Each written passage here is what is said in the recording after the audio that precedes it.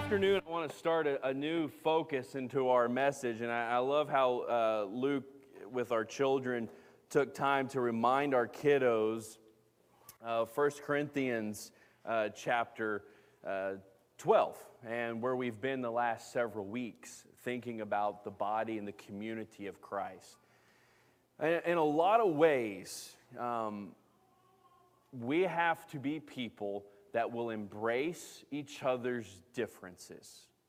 In community, none of us ought to be like one another. And we see this is a very biblical, scriptural idea where we as people ought to live in each other's differences and diversity. And one of the grounding texts for me, and we're going to get to 2 Corinthians chapter 5, but I think as I was preparing for the last several weeks in 1 Corinthians chapter 12, one of the grounding texts for me became Jesus' calling to his disciples. And in Matthew chapter 4, verse 19, we have Jesus' calling. 3 words, you know the calling, you've heard this before, come, follow me. And when Jesus calls Peter and Andrew with this particular calling to come follow me, Jesus is calling his first disciples to come follow in his footsteps, to come learn from him, to come be with him, to come take on the ministry that Jesus is establishing here. And he calls them with a simple imperative, a simple command, to come follow me. And one of the things that has grabbed my attention about this particular calling is not the simplicity of it, it's the complications of it. Because if you think about for just a moment how Jesus calls disciples, he calls them directly and simply, but he calls for a life that is vastly more complicated and different than you and I may ever hope for or intend for. Peter and Andrew in Matthew chapter 4 are fishing. This is their job, and this is their livelihood, and this is their career. And when Jesus comes along to their life, Jesus interrupts what they know and what they are doing, and he interrupts their life with a calling to do something different. And in that, there's an implication, there's a ripple effect that comes in this particular calling. That Jesus wants Peter and Andrew, in this particular moment, Matthew chapter 4, verse 19, to be different kinds of people. He wants them to act differently, speak differently. He wants them to respond to the world around them with their attitudes differently. And these words, simple as they may be, are words of grand and in-your-face implications for our lives. They are ripple effects to how different God's people ought to be. Think about how the disciples start to live and function and start to learn along the way in the footsteps of Jesus just how different life in the footsteps of Jesus is. And I wonder, do we truly embrace how different the calling that Jesus gives to each and every one of us? My experience is I don't really want to be different. I don't want to stand out, right? You don't want to give yourself too much attention. And yet, come follow me is not just a calling to go into the footsteps of Jesus. It's a calling that has implications to a different kind of life. A different way of moving, a different way of speaking, a different way of seeing those around you in vastly different ways. Okay. I went to college at Abilene Christian.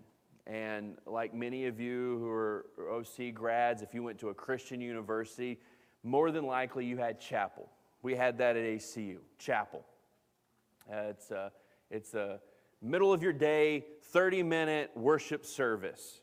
And so on this particular day, we were freshmen, and we were going to chapel, and you kind of get in routines, right, as you have these kinds of things in your day. I had my routine. I met my friends at a particular place, and we would walk over to chapel together, and we would have our 30-minute chapel. On this particular day, I met my friends, and we were walking through our typical path. We walked through the art building there on campus. And for whatever reason, the art students, I guess, were having a project, and in the lobby of the art building that we would normally cut through, there was everyday objects, but they were giant. They were big, you know, like a big bowl, right? Just a giant bowl that someone had created. And then there was just everyday items that were just big versions of everyday items. And there was one particular item that grabbed my friend Justin's attention, and it was the giant Cheerio box. The reason it grabbed Justin's attention is because it had a hole on the side for arms and a hole on top for a head. And so, being males in college, we said, Justin, you should wear that to chapel. Justin thought that was a great idea. And so Justin puts on a giant Cheerios box. His arms are out of it, his head's on top of it, and he begins to waddle his way to chapel this particular day. Now, because we had stopped, because we had seen all these things, we were a few minutes late. So when we got to chapel, and if you've never been to ACU's campus, when you go into chapel at Moody Coliseum, you have to go up a set of stairs to get to the bowl of seating. And so as you go into this, my friend Justin, who's wearing a Cheerios box, arms out, head up, is waddling himself up a set of stairs. Chapel is in the middle of, is in progress, in the middle of everything that's going on. And all of a sudden, like you would expect, when a giant Cheerios box is start waddling up the stairs, everything stops. Everyone notices. Everyone sees my friend Justin, his head in a Cheerios box coming up the stairs. And so the whole place turns and sees this waddling giant Cheerios box coming up the stairs. And he continues. He goes up another set of stairs to get to the seats. And the whole place, I don't know what was going on at the floor, but the whole place has their eyes on Justin wearing a giant Cheerios box. I think one of the aspects, and this is probably the rub for us, one of the aspects of being a Jesus follower is that eyes ought to be on you. That what you wear and how you function and how you speak and how you view ought to be so different that when you waddle up at the stairs, people notice and see that there is something different about this moment. It interrupts what is going on around us. There's a difference in us, and we ought to be people who embrace the different. We must embrace different. We must be people who are willing to embrace a different, not only lifestyle, but people who are willing to embrace the difference that comes from being those who follow in the footsteps of Jesus Christ. Which is why I want to go to 2 Corinthians chapter 5. 2 Corinthians chapter 5 is a wonderful passage that if you read through the second letter of Corinthians, 2 Corinthians, Paul is addressing, in particular in chapter 4, Paul begins to address the adversities that the church has. We know that the church in Corinth has a lot of issues. There's a lot of things going on. And what we find out through the letters that we call 1st and 2nd Corinthians is that God's church in Corinth decides, to a large portion, they figure out that it's easier to fit in. This is my language now. It's easier to not be different. The adversities and the troubles that are around them are so much so that people do not want to stick out. They do not want eyes and ears on them. They do not want to put on the giant Cheerios box and be noticed as different kind of people. And so they're starting to work themselves into blending in to the culture around them in Corinth. Let me pick up in 2 Corinthians chapter 4, verse 16. Here's Paul's message. Do not lose heart. Do not lose heart. Though outwardly we are wasting away, inwardly we're being renewed day by day. For our light and momentary troubles are achieving for us an eternal glory that far outweighs them all. So we fix our eyes not on what is seen, but on what is unseen. Since what is seen is temporary, but what is unseen is eternal. Now, what is Paul beginning to point out to the church that thinks it's easier to fit in? You are different. And more than that, you are different on purpose. God doesn't call you to be like the world or culture or society or the standards around us. He calls His children, He calls you and He calls me to be different on purpose. That our life is anchored and seen. It is outlived in something different than the world is offering. You are different on purpose. And being different on purpose is not a scary notion, because what Paul begins to remind us is that we are anchored and seen, and we're living out of something that is far beyond our own lives. Let's continue reading. Now going into 2 Corinthians chapter 5, verse 1. He says, therefore we do not lose heart, chapter 4, verse 16. Right? We fix our eyes not on what is seen, but what is unseen. And he goes on to say, for we know that if the earthly tent we live in is destroyed, we have a building from God, an eternal house in heaven, not built by human hands. Meanwhile, we groan, longing to be clothed instead with our heavenly dwelling. Because when we are clothed, we will not be found naked. Verse 4. For while we are in this tent, we groan and are burdened, because we do not wish to be unclothed, but to be clothed instead with our heavenly dwelling, so that what is mortal may be swallowed up by life. Now the one who has fashioned us for this very purpose is God, who has given us the Spirit as a deposit, guaranteeing what is to come. And I'm going to pick back up in 2 Corinthians chapter 5 for just a second, but I want us to dwell with this idea for a few moments. What is Paul saying? I think if we start to kind of pull this together, that the church in Corinth finds it easier to not be different. And I think that's easier, right? It's easier to fit in. You know what's easier is the things that are seen that Paul begins to talk about in 2 Corinthians chapter 4. You know what's easier is all the issues before us. It's easier to get on TV and to yell and displeasure about all the things that you're upset about. It's easier to do all caps lock on your Facebook post. It's easier to be upset about what is before you. And it is a completely different thing altogether to be a different kind of person who sees life differently and functions differently because of a different kind of God who's asking us to live the difference in our attitudes and our actions and our speech. See, our actions, our words, and our attitudes are different because our clothing is different. We are different kinds of people because of what we put on in ourselves. And Paul is dancing around. Can I say that? He is tiptoeing around this idea of eternal presence and baptism and resurrection life in Jesus Christ. We don't just take on the morals and the standard of this world. We could go to Jesus' Sermon on the Mount, Matthew chapter 5, 6, and 7, and we can see that we are not called to the ways of this world differently.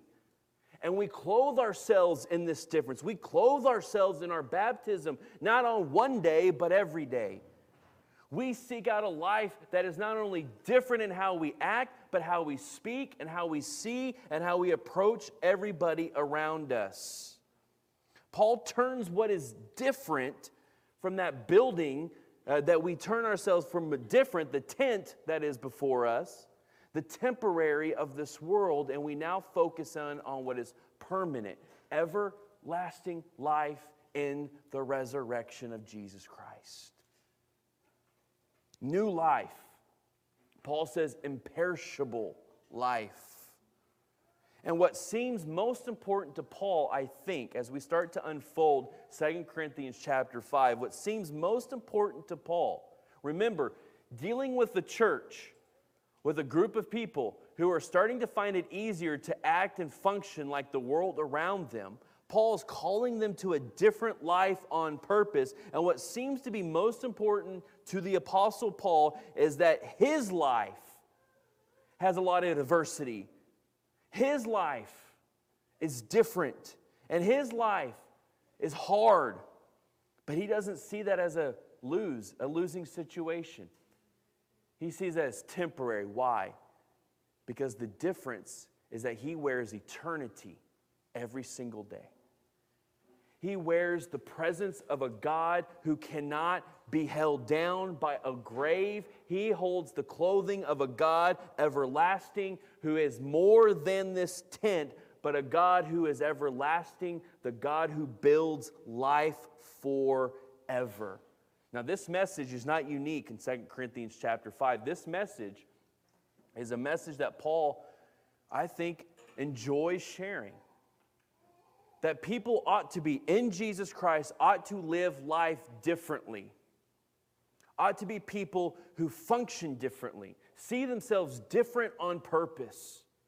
That we are different kinds of people because we put on something different in this life, and that is the everlasting presence, the everlasting building, the imperishable that is Jesus Christ. For reference, let me go to 1 Corinthians chapter 15, picking up in verse 50. Just listen for the language.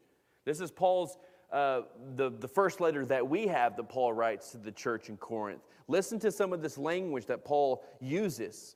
See if you can identify some of the similarities to which he uses again in the next letter in 2 Corinthians chapter 5. Paul says, I declare to you, brothers and sisters, that flesh and blood cannot inherit the kingdom of God, nor does the perishable inherit the imperishable. Listen, I tell you a mystery. We will not all sleep, but we will all be changed. In a flash, in the twinkling of an eye, that the last trumpet, the trumpet will sound, the dead will be raised imperishable, and we will all be changed. For the perishable must clothe themselves with the imperishable, and the mortal with the immortality. When the perishable has been clothed with the imperishable, and the mortal with the immortality, then the saying that is written out of Isaiah will come true. Death has been swallowed up in victory. What is Paul's reminder to the church? He's done this a couple of different times already. We are different because our life is eternal in Jesus Christ. It's not temporary. It is not defined by the world around us. It is not defined by our own restrictions. It is defined by an empty tomb, by a baptism that gives life in or out of death. We have been swallowed up, not in a grave, but in victory. And the imperishable does not exist when God's people begin to clothe themselves, begin to take on the characteristics of an imperishable God. We see this when Paul writes in Philippians chapter 3, just one more reference point for us. Philippians chapter 3, picking up in verse 20. Our citizenship is in heaven. We eagerly await, the Apostle Paul says, a Savior from there, the Lord Jesus Christ, who by the power that enables him to bring everything under his control will transform our lowly bodies so that we will be like his glorious body. And one of the grand reminders of the letter of Philippians is that we are different because of Jesus. And that difference will be someday, but it is today. We are clothed in something different because our bodies, our lives, everlasting, eternal, will not be perishable, but we will be found imperishable, transformed by Jesus Christ himself. And this kind of life that Paul begins to unfold again and again in his letters, and in particular with the church in Corinth, this kind of life isn't simply realized on a Sunday, morning or afternoon, right? This kind of life isn't realized one day a week, 2 days a week. The clothing to which Paul refers to is a clothing that is on us, God's people, every single day. What does that clothing really look like for us?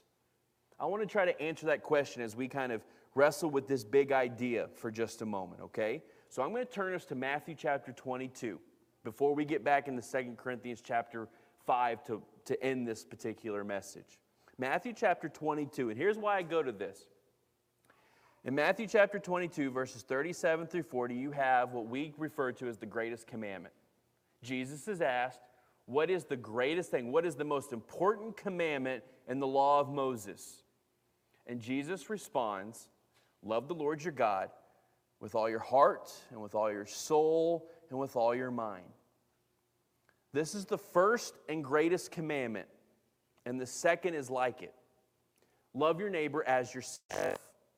All the law and the prophets hang on these two commandments, the greatest commandments. Love the Lord your God and love your neighbor.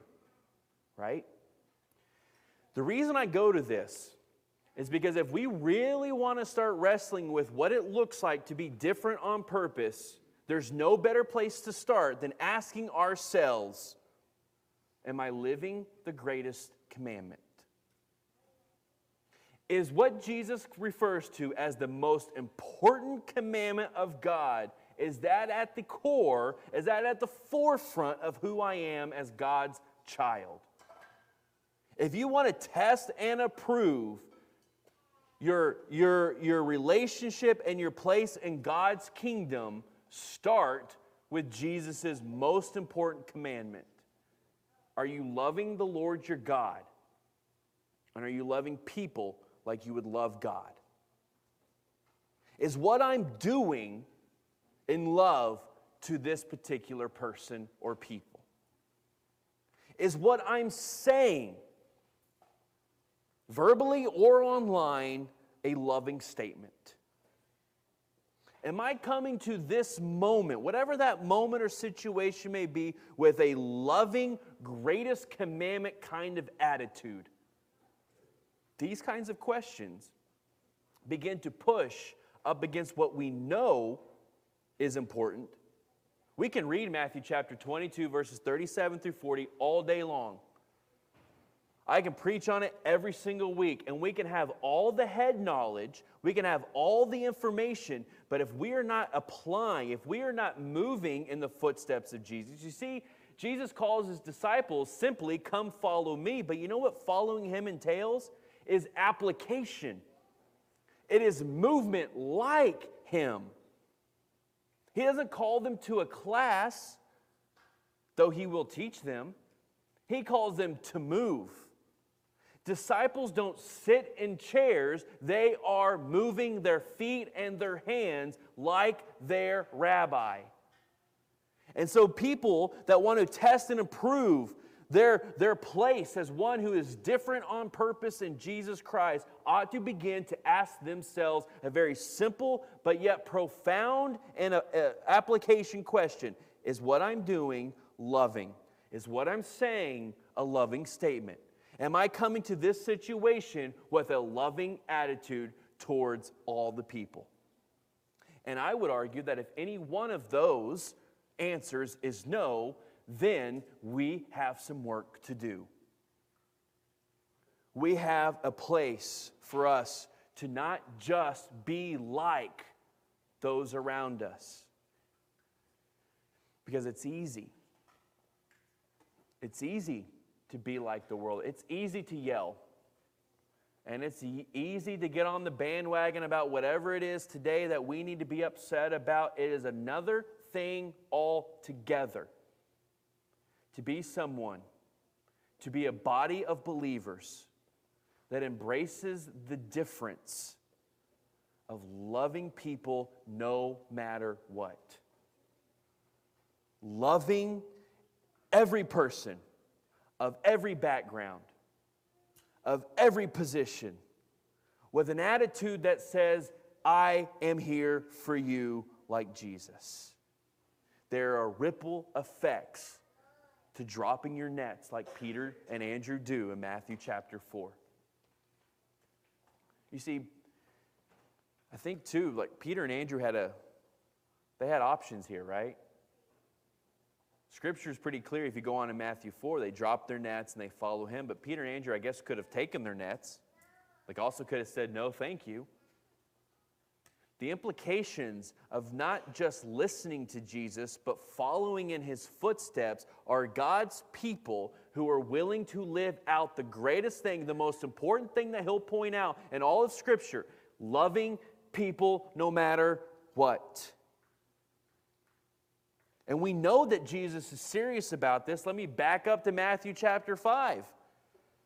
Jesus' Sermon on the Mount, Matthew 5, verse 43, Jesus says, you've heard it was said, love your neighbor, hate your enemy. We all agree on this. It's easy to love your neighbor, people like you, right? Not just the people next door. Jesus is referring in the culture of the first century. He's referring to people that you live around, the people that you live with in society and culture. Love your neighbor as yourself, hate your enemies, but I'm telling you this, verse 44, love your enemies. Pray for those who persecute you, that you may be children of your Father in heaven. And what does Jesus immediately say? He says, you can understand what love is, but to actually live out kingdom, Jesus love, love that is different on purpose, you love your enemies. And the first step to loving your enemies is prayer. It's doing something that is not taught. It is not portrayed in our world. Doing different. It is an application, it is an implication of something that is more Jesus than just sitting and understanding it all. And so, let's do this. I'm going to skip Mark chapter 3. I'm going to save that one. And I want to go to that next image, the head and heart image, for just a second. I'm going to get us back into 2 Corinthians chapter 5, but I want to start with this particular idea. This thought's been with me for several days, and I want to play it out for just a moment as we get back into 2 Corinthians chapter 5, verses 6 through 10. This particular section of clothing ourselves in the imperishable. One of the reasons I'm convinced that it is so much easier to just be like what is around us, right? One of the reasons it's so much easier is because we can take the knowledge and not have to apply it. But Christianity and following Jesus at its very heart is application. And so we have a struggle at times. And this struggle may look differently for all of us in different ways. But we have a struggle where we can take all the knowledge. Paul talks about this in Romans chapter 12, by the renewing of our mind, by all the knowledge. But what Paul talks about in Romans chapter 12 is the part that Scripture consistently talks about, is all the knowledge isn't there so that we have the knowledge. All the knowledge comes to us, all the learning, all the understanding is so that it influences, it pushes, it moves us from our hearts. Our hearts have to be involved in our faith walks. And being different on purpose is not complete understanding. It is moving, even at times when you don't understand. It is a tug of war at times that is a symbiotic relationship between what we know and what we understand, and what we don't know and what we don't understand, and what we do and don't do. It's amazing how many times you can hear the image, well, my heart's telling me this, right? My heart says this. Our hearts have been used as justification in so many bad justifications in life, from jobs to relationships. And we use that even into our faith walks in many different ways. But what Jesus begins to show us is that if you're going to love the Lord your God with all your heart, soul, mind, and strength, and love your neighbor as yourself, you're also going to love your enemy as yourself. All the knowledge has to be applied now. All the information has to now influence the heart's movement for what is next. Well, but my head says, right? All the knowledge says they're wrong. Eye for an eye, tooth for tooth, as Jesus will go on in Matthew chapter 5. They're in the wrong and I am in the right. It's easier to put people in the wrong and to always put yourself in the right. But what does the application of loving the Lord your God and loving your neighbor as yourself says? The application says, doesn't matter. What's on you is loving that person. Are you loving them with your actions and with your words? Are you coming to the moment and situation with a loving attitude? Because that's what matters from our head, from all our knowledge, into our actions and from our heart. We know, but do we live it? We understand, but are we applying it? Being different on purpose is God's people struggling like the first disciples when he calls them, come follow me. Those disciples struggle with this. And disciples throughout history have struggled with this. Being different on purpose is God's people applying what we hear and see in Jesus to our very own lives. Let's end 2 Corinthians chapter 5, picking up in verse 6. Paul's continuing. He says, therefore, we are always confident and know that as long as that we are home in the body, we are away from the Lord. For we live by faith, not by sight.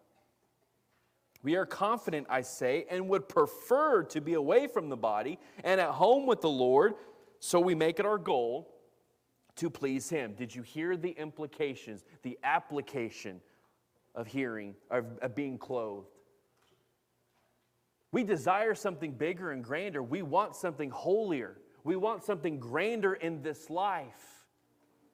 We would long to be in heaven where everything is perfect and we are in the presence of God everlasting. But in this moment, there is adversity, there is differences, there is a life around us that says things that moves us in different ways. But we long for that goal of being in God's presence. So we make it our goal in the adversity and in the life around us, in the people that we are around, whether we are home in the body or away from it, we must all appear, verse 10, before the judgment seat of Christ, so that each of us may receive what is due to us, the things done while in the body, whether good or bad. We live differently because we are everlasting people to an everlasting God.